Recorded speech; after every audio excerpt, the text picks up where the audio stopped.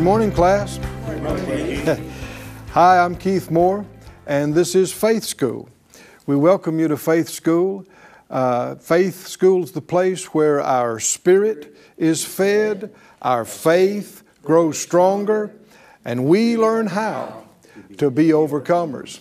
We've saved you a seat right here in the front. I want you to find your Bible, something to make notes with, and come right on here inside with us in the class and join us. And believe not to just get a few things that you can log in your memory bank, some information, but the spirit of faith that changes the way you see things, the way you hear, the way you speak, the way you function and respond. So let's pray together and release faith today for exactly what the Lord would say to us, and the ability to hear it and the grace to put it into practice. Father, in Jesus' name, we all agree together, Faith School class all over the world, asking you for the anointing, asking you for utterance, asking you for exactly what you know we're dealing with, the answers to that, the solutions to that, the direction for right now, leading us into the next phase and part of what you have for us. We ask for it. We believe we receive it. We thank you for it by faith in Jesus' name. Amen. Amen. If you would turn in our textbook, you know, we have such a great textbook that it never needs updating. There are no subsequent revisions, no .20 or .30 or you know, it's perfect when it came out. And if it is the Word of God, then it has to be. We've been looking for some time now in previous classes of Faith School at Hebrews, the 11th chapter. That great hall of fame of faith that tells us about examples of faith that cover actually centuries that are held up to us as examples to follow. And the thing about the Word of God, the Scripture says it is, in Hebrews, it says it is living. It's alive. Jesus said man doesn't live by bread alone, but by every word that proceeds out of the mouth of God. It matters, though, how you approach it and how you treat it. He also said, Jesus also said that take heed what you hear. He also said, take heed how you hear, for with whatever measure you meet, it'll be measured to you. What does that mean? How you approach His Word affects and determines what you get out of it, how much respect you give it, how much place you give it, if you're really intending on doing something with it, putting it into practice. So when we look at these scriptures, we want to treat them as they are the final answer and the standard, the ultimate importance in our life, and pay attention to even the smallest details. No word of God is superfluous, unnecessary. No word of God is insignificant or void of power. And when you begin to treat the Word with great respect, when you begin to pay attention to the details, it really becomes alive to you. You begin to see things, you go, wow, look at that. Isn't that amazing? And it's not just a wow thing for your mind, it actually does things inside you. The Scripture talks about as we behold, like in a mirror, the glory of God, it says we are changed into that same image from glory to glory by the Spirit of the Lord. This is amazing in that as we see, and you'll see the Master, you'll see the Lord, you'll see God on every page of this, and as you see Him, you see yourself in His plan, you see what He's done in the past leading up to this. You see the glorious future ahead. You see the Master Jesus in His glory, and that's your and my future. The Bible said we're going to be changed and made, our body's even going to be made just like His glorious body. Well, as you see these things, you are being changed on the inside as you behold them, as you meditate them. And that affects changes on the outside in your life. So this is why we have Faith School. This is why we keep going over scriptures, and we'll take our time and look at them in detail. And people who haven't seen this great truth, they may not understand. You know, you're making such a big deal out of this. Yeah, and we're going to make even bigger deal out of it, because His words are life. His words are light. His words are life. And this is how faith comes. The faith that overcomes the world, it comes by hearing. Hallelujah. And hearing what He said, His anointed words. I'm already stirred up about it. How about you? Praise God. Praise God. Well, let's look at some of these anointed words. Hebrews, the 10th chapter, Hebrews 10 and verse 38. He said, now the just, or we could say the justified ones, those made righteous, shall live by faith. But if any man draw back, my soul shall have no pleasure in him. But we are not of them who draw back unto perdition or destruction, but of them that believe to the saving of the soul. Now he said that the just, the justified ones, we don't just get saved by faith. We live by faith. Faith is not, you know, I've heard people say before, well, yeah, you know, there was a faith movement in the body of Christ for a few years, but now there's another movement. After that, there'll be another movement. No, honey child. Faith is not a movement. Faith is how God Himself functions. Now, that's a big statement.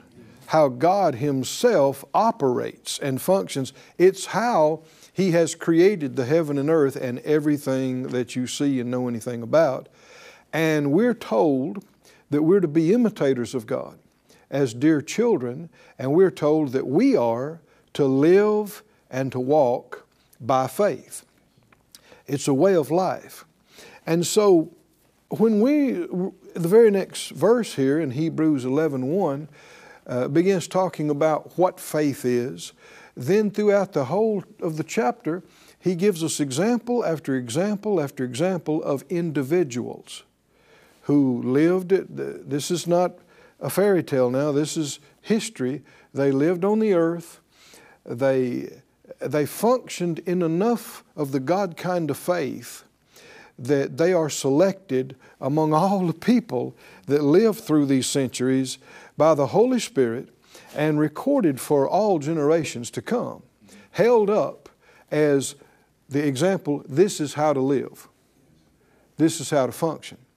But now, we should not just look at it and go, yeah, praise God, they received that miracle. They did, but they didn't just receive that miracle that day that's referred to in that verse. They lived by faith for years before that and after that. Come on, can you see this, friends? Faith is how you live. Come on, say it out loud. Faith in God is how I live. It's how I function. Morning, noon, and night. So many things you won't know the specific answer to. Our knowledge is limited. But you do know the perfect response to it. People say, well, what are we going to do about this? You know, and maybe there's 20 things that you have no way of knowing what to do about it, and yet you do know what you're going to do about it. What are we going to do? We're going to believe God, right? We're going to trust God, right? We're going to ask Him for wisdom, and we're not just going to beg for the rest of the night. We're going to believe He heard us. We're going to believe we receive it. We're going to take it by faith. We're going to expect to know what to do, right? When He shows us a little bit, we don't have the whole picture, we'll take a step by faith, expecting the rest to come. Can you see what I mean? It's a way of life. 24/7, every day of the year. It is the way the justified ones live. Now we know not everybody lives this way, but not everybody's justified in Christ either. Not everybody's saved. And even people who believe in Jesus have not understood that the same way you get born again is the way you're supposed to live.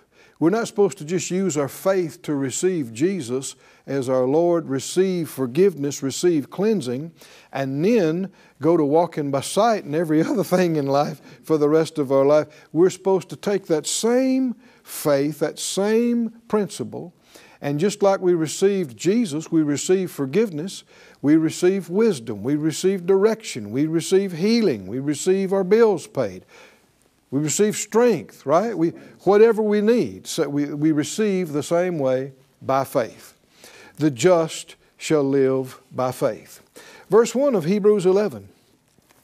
Now faith is the substance of things hoped for, the evidence of things not seen. By it, by faith, the elders obtained a good report. We saw in previous studies that God does and will praise our faith. Now this is a high thought, but you are approved by God because of your faith. And Peter, 1 Peter talks about in time to come, our faith will be praised by Him. That'd be reason alone, right? Enough to feed on your faith and develop faith. He said, through faith, we understand that the worlds were framed by the Word of God, so that things which are seen were not made of things which do appear. Now this goes all the way back to Genesis 1. The worlds, and this is so astounding and amazing. Our planet, our star, the planets in our solar system, our galaxy, which is bigger than we even begin to understand. And now we realize there are many, many more galaxies out there. It is so vast, it is so big. How did this come to be? Where did it come from? And you know, there are a lot of people who want to try to leave God out of it. And they say, you know, well, there was all of this and then there was a bang and then this happened. Okay, but where did that come from? Where did the source of that come from? And realize when you're reading, even in a lot of science books, and you know, positions are given about what somebody thought happened, realize it's a theory. It's a theory. It's somebody's idea. And if you believe it, then you've just chosen to believe it because you weren't there. I wasn't there. But according to the Bible, this is how it happened. God spoke and it became. Oh, somebody say, praise God. Praise God. He spoke and it became. He said, light be. And light became, and light was. Hallelujah. Hallelujah. And this is how God has always operated. And this speaking is a big part of faith. He obviously conceived this within himself, the vision of it, he had the understanding of it, the knowledge of it, the wisdom of it, the future vision, the focus of it, what it is to be. And that coalesced in him, and he released faith in his words, which released creative power to cause what he had in him to materialize. Now this is what you and I are made in the image of, and what we are called to become and develop. He's made us different from any other part of His creation. We are speaking spirits that can choose our own words and choose what we put in our words, the spiritual quantity. Words are but containers, and it's up to us what we put in them. You can put fear in words. You can put despair in words. You can put sorrow in words. You can also put life in words. You can put joy. You can put faith. You can put healing, wisdom, and grace in words. And you can release a spiritual quantity through a spoken word that comes from the heart. And in fact, it can alter and change the material universe. If it was all created by words, why would it be a thing of thought, impossible that it could be altered by words or changed by words? And you'll find this faith-speaking words throughout this chapter in these other examples of faith. But we understand verse 3 that the worlds were framed by the Word of God. And whether we realize it or not, we're framing our worlds by our words. We don't control everybody else's world or the whole world, but your world is being framed and shaped by what you're saying that you believe in your heart. So if you don't like how things are shaping up, what should you do? Get a hold of that thing right under your nose, is that right? And make your tongue do its duty. And don't just talk about how you feel and what you've experienced and what somebody said and how bad it is. All you're doing is confirming what is to be and to continue. If you want it changed, you got to act like God and Abraham and some of these others and call those things that be not as though they were. If you got pain and symptoms in your body, you say, I call my body healed. And sometimes people don't understand that. They go, what, you mean you feel healed? You say, I didn't say I felt healed. I call my body healed. Well, how can you call your body healed and you're hurting? Well, if I felt good, I wouldn't need to call it healed. Come on, can you see that? That's why I'm calling it healed. Can you see this? Yes. I call my bills paid. I call every need met. And there are times if you feel, tired and your mind's not focusing like it should, or you feel scattered in your attention span, call your mind sound. Call your mind sharp and quick. We even have our little ones around here to make a confession. They say, I'm quick, I'm sharp, I'm bright, I'm, rich and good looking, and a major blessing. We want our little ones saying that from the time, these kind of things. Why? Get what God wants in your mouth and say it consistently. And if you believe it, it'll change things. It will set spiritual forces in motion. You may not see it all turn around the first day or two or three, but you keep doing it. The Bible said it's like even a big ship out on the ocean with a little bitty rudder. If you get that thing turned the right direction, it may take a while to turn that big ship around, but it will turn it all the way around. And the Bible said your tongue, your mouth, is that in your life. Keep reading. He said, by faith Abel offered to God a more excellent sacrifice than Cain, by the which he obtained witness that he was righteous, God testifying of his gifts. See, that's a continuation of that thought that God will praise faith. Here it says God testified to Abel's gift. Now that's some commendation, isn't it? When God speaks up and says, that's a good offering. That's a very good offering. Wow. And some people will tell you God doesn't care about offerings anymore. Well, when did he change? No, he doesn't change. God testified of Abel's offering, his excellent sacrifice and gift. By faith, Enoch, verse 5, was translated that he should not see death, and was not found because God had translated him. For before his translation, he had this testimony that he pleased God. Can you see that same thought?